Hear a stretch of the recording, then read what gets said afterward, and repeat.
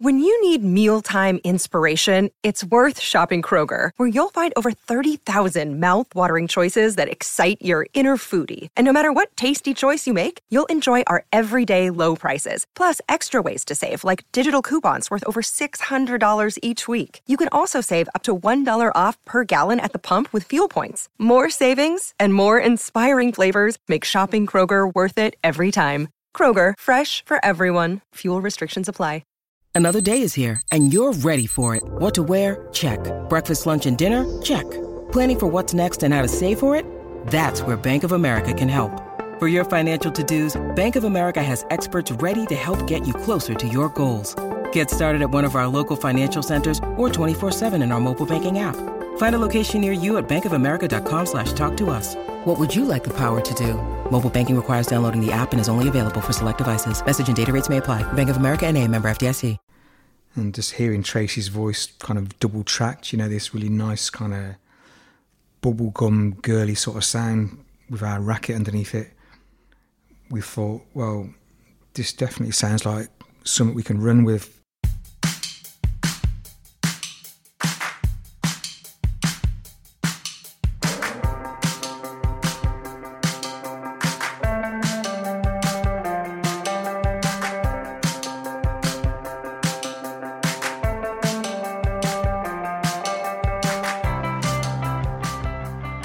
Hello, and welcome to a new episode of Live Through That, the podcast where I talk to influential musicians from the 80s, 90s, and beyond.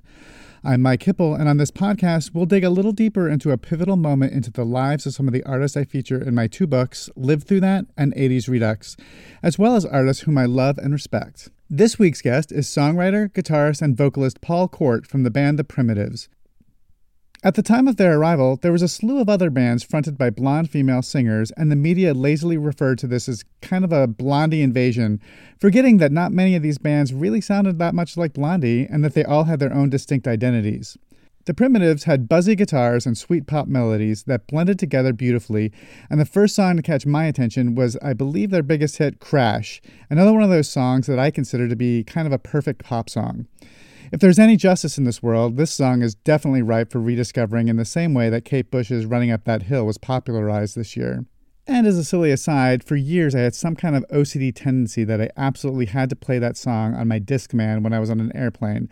The first time that beeper dinged and they said it was okay to listen to portable devices, that was a song I had to play. Weird, I know. Anyway, today Paul is on the podcast to tell the story of his own musical journey. Without further ado, here's Paul Court.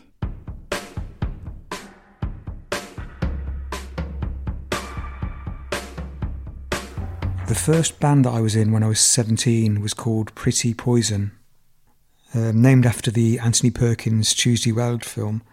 To begin with, it was just me and a mate called Mark in the attic room of his mum's house, him on bass and me on guitar and vocals. And then my friend Jason got behind the drums.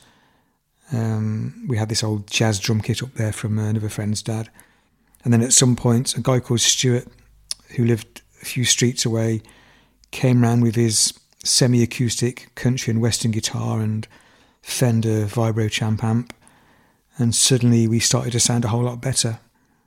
It was kind of swampy, twangy, birthday party, gun club, cramps type stuff we were doing. We ended up doing about 3 gigs. The second one was supporting the Vibrators, who years later would go on to record a cover version of Crash, which is quite a funny turn of events. The songs weren't really up to much. I mean, we had the haircuts and the shoes, but that was about it. And then Mark, the bass player, sold his guitar for drink, and because it was his house that we rehearsed in, that came to an end. And after that, the band just sort of petered out. And I assumed that that was my stint at being in a band. That, however, was not to be the last band that Paul was involved with. I left home when I just turned 20 and moved into this flat, which was the bottom half of a house near Coventry city centre. And not long after I'd moved out, I'd been up to see my parents, and I was on the bus going back home. These 2 chaps got on a couple of stops along, and one of them I knew, a guy called Kieran, and the other one was Pete Tweedy, who I didn't know, but I knew of him. And they sat down next to me, and Kieran said, "Oh, we're just on our way down to see you." And I said, "Well, I'm not in." And they asked me if I would play guitar in this band that they were forming. I thought it was a bit odd because I did play guitar, but I wasn't known for that. I'd been the singer in the other band I'd been in. So I said, yeah, I had fuck all going on in my life. It was so predictable, I was just no job, no way of getting a job, it seemed, no interest in getting a job. This kind of dole culture was the prevailing way of life for myself and nearly everyone that I knew.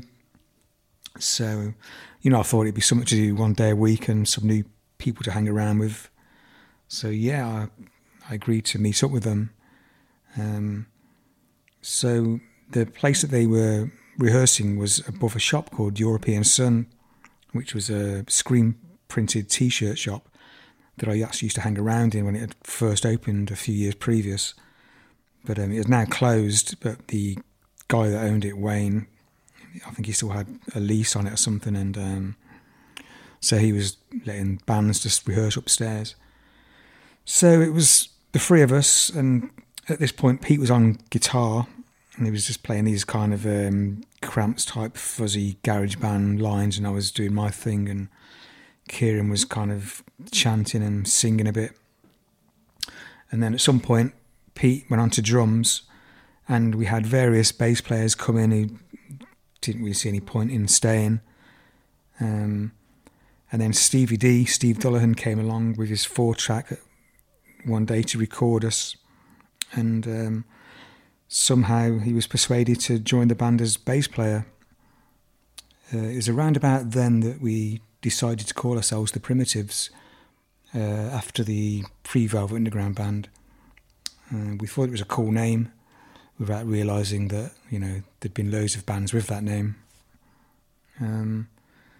We did a handful of gigs, and then we went into the recording studio, and it's the first time I'd been in one, and the first time I worked with Paul Sampson, who ended up producing, 80% of the Primitives material. The sort of stuff we were doing was, as before, kind of birthday party, White Light, White Heat, even Captain Beefheart. Kieran was a big Beefheart fan. But it became apparent in the studio that his sort of free-form approach to vocals was a bit limiting. And next thing I hear, he's been kicked out of the band by Wayne, the guy that owned the shop that we rehearsed in, who's now our manager. So we had to look for a new singer.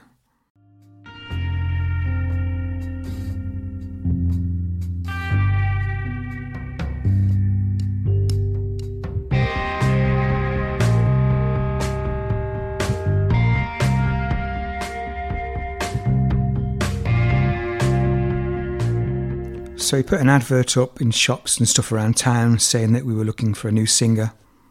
It mentioned various influences, kind of bands that I've already mentioned.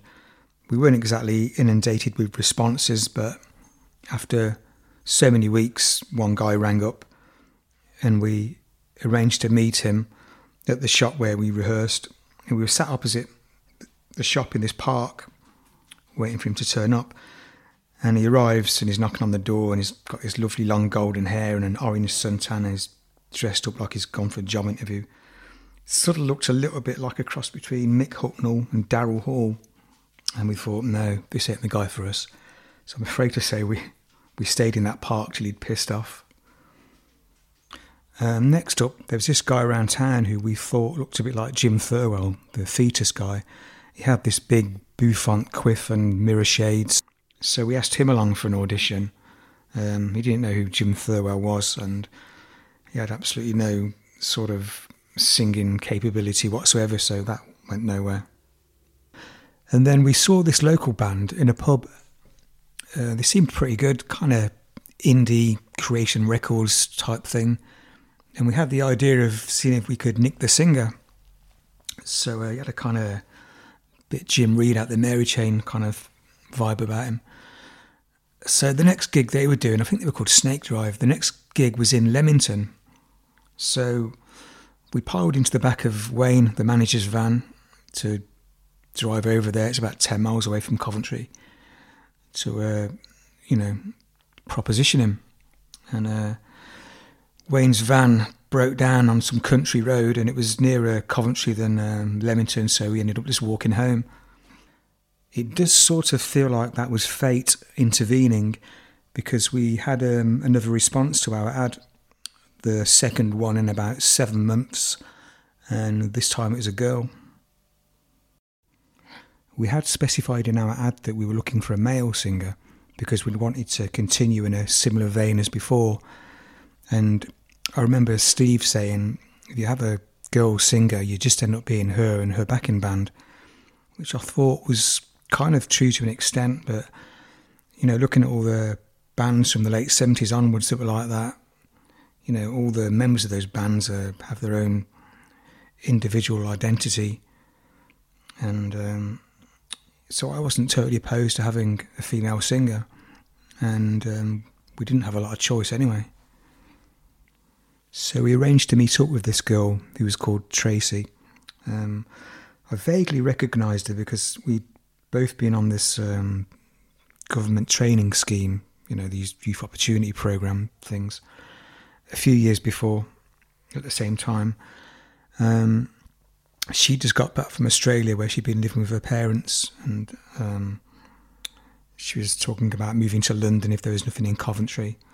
She had this air of quiet self-determination, and I remember thinking that if we don't grab her, someone else will.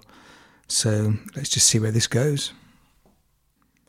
We booked a rehearsal room to get together in, and Tracy comes along, and we're sort of thinking that we'll just make our usual racket and somehow she'll know what to do. But of course she didn't. And it's kind of a disaster, really. So she went home, and I remember saying, that's got to be it now. Let's just stop this and go back to a nodding acquaintance and, forget it ever happened. But someone suggested, why don't we get together quietly around someone's house and try and sort something out? So I thought, okay, very much last-ditch attempt, we'll do that. I had a few little ideas that were like melodies and things that I thought maybe I can, turn these into songs that may be suitable. And I ended up writing Through the Flowers and Crash.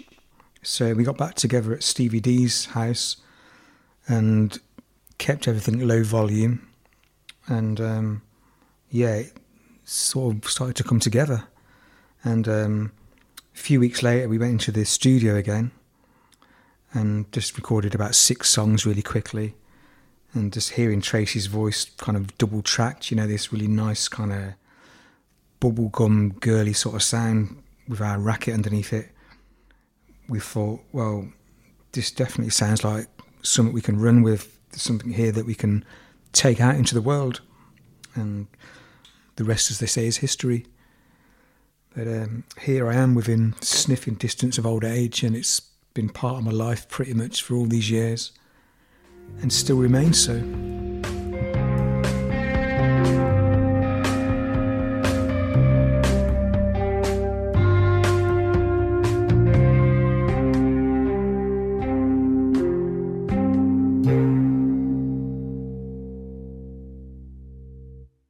Indeed it does. Just last week, the Primitives released a brand new single, another gorgeous slice of noisy, glorious pop called Don't Know Where to Start on Happy Happy Birthday to Me Records.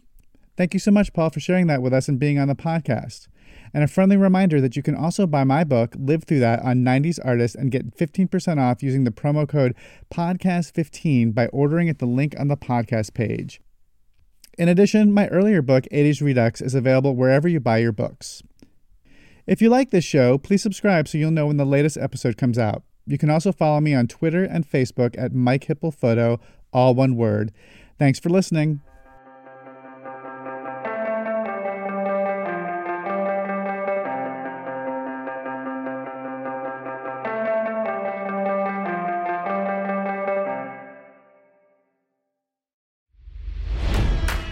It's NFL draft season, and that means it's time to start thinking about fantasy football. FantasyPoints.com features industry-leading experts and prognosticators using proprietary hand-charted data to help you score more fantasy points. FantasyPoints.com is the place to go for whatever kind of fantasy football you play. Whether you play fantasy football, daily fantasy sports, or do a little bit of everything, Fantasy Points has the meticulously researched content to guide you to victory.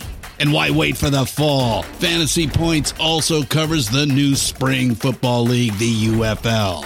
Join the guru, John Hansen, Scott Barrett, Joe Dolan, and other massive names in the fantasy football universe with an exclusive offer. Use code Pantheon for 15% off any Fantasy Points package, including the all-in package, with access to every article, tool, and data nugget that Fantasy Points has to offer. That's FantasyPoints.com and code Pantheon for 15% off at Fantasy Points. FantasyPoints.com, code Pantheon. Score more fantasy points.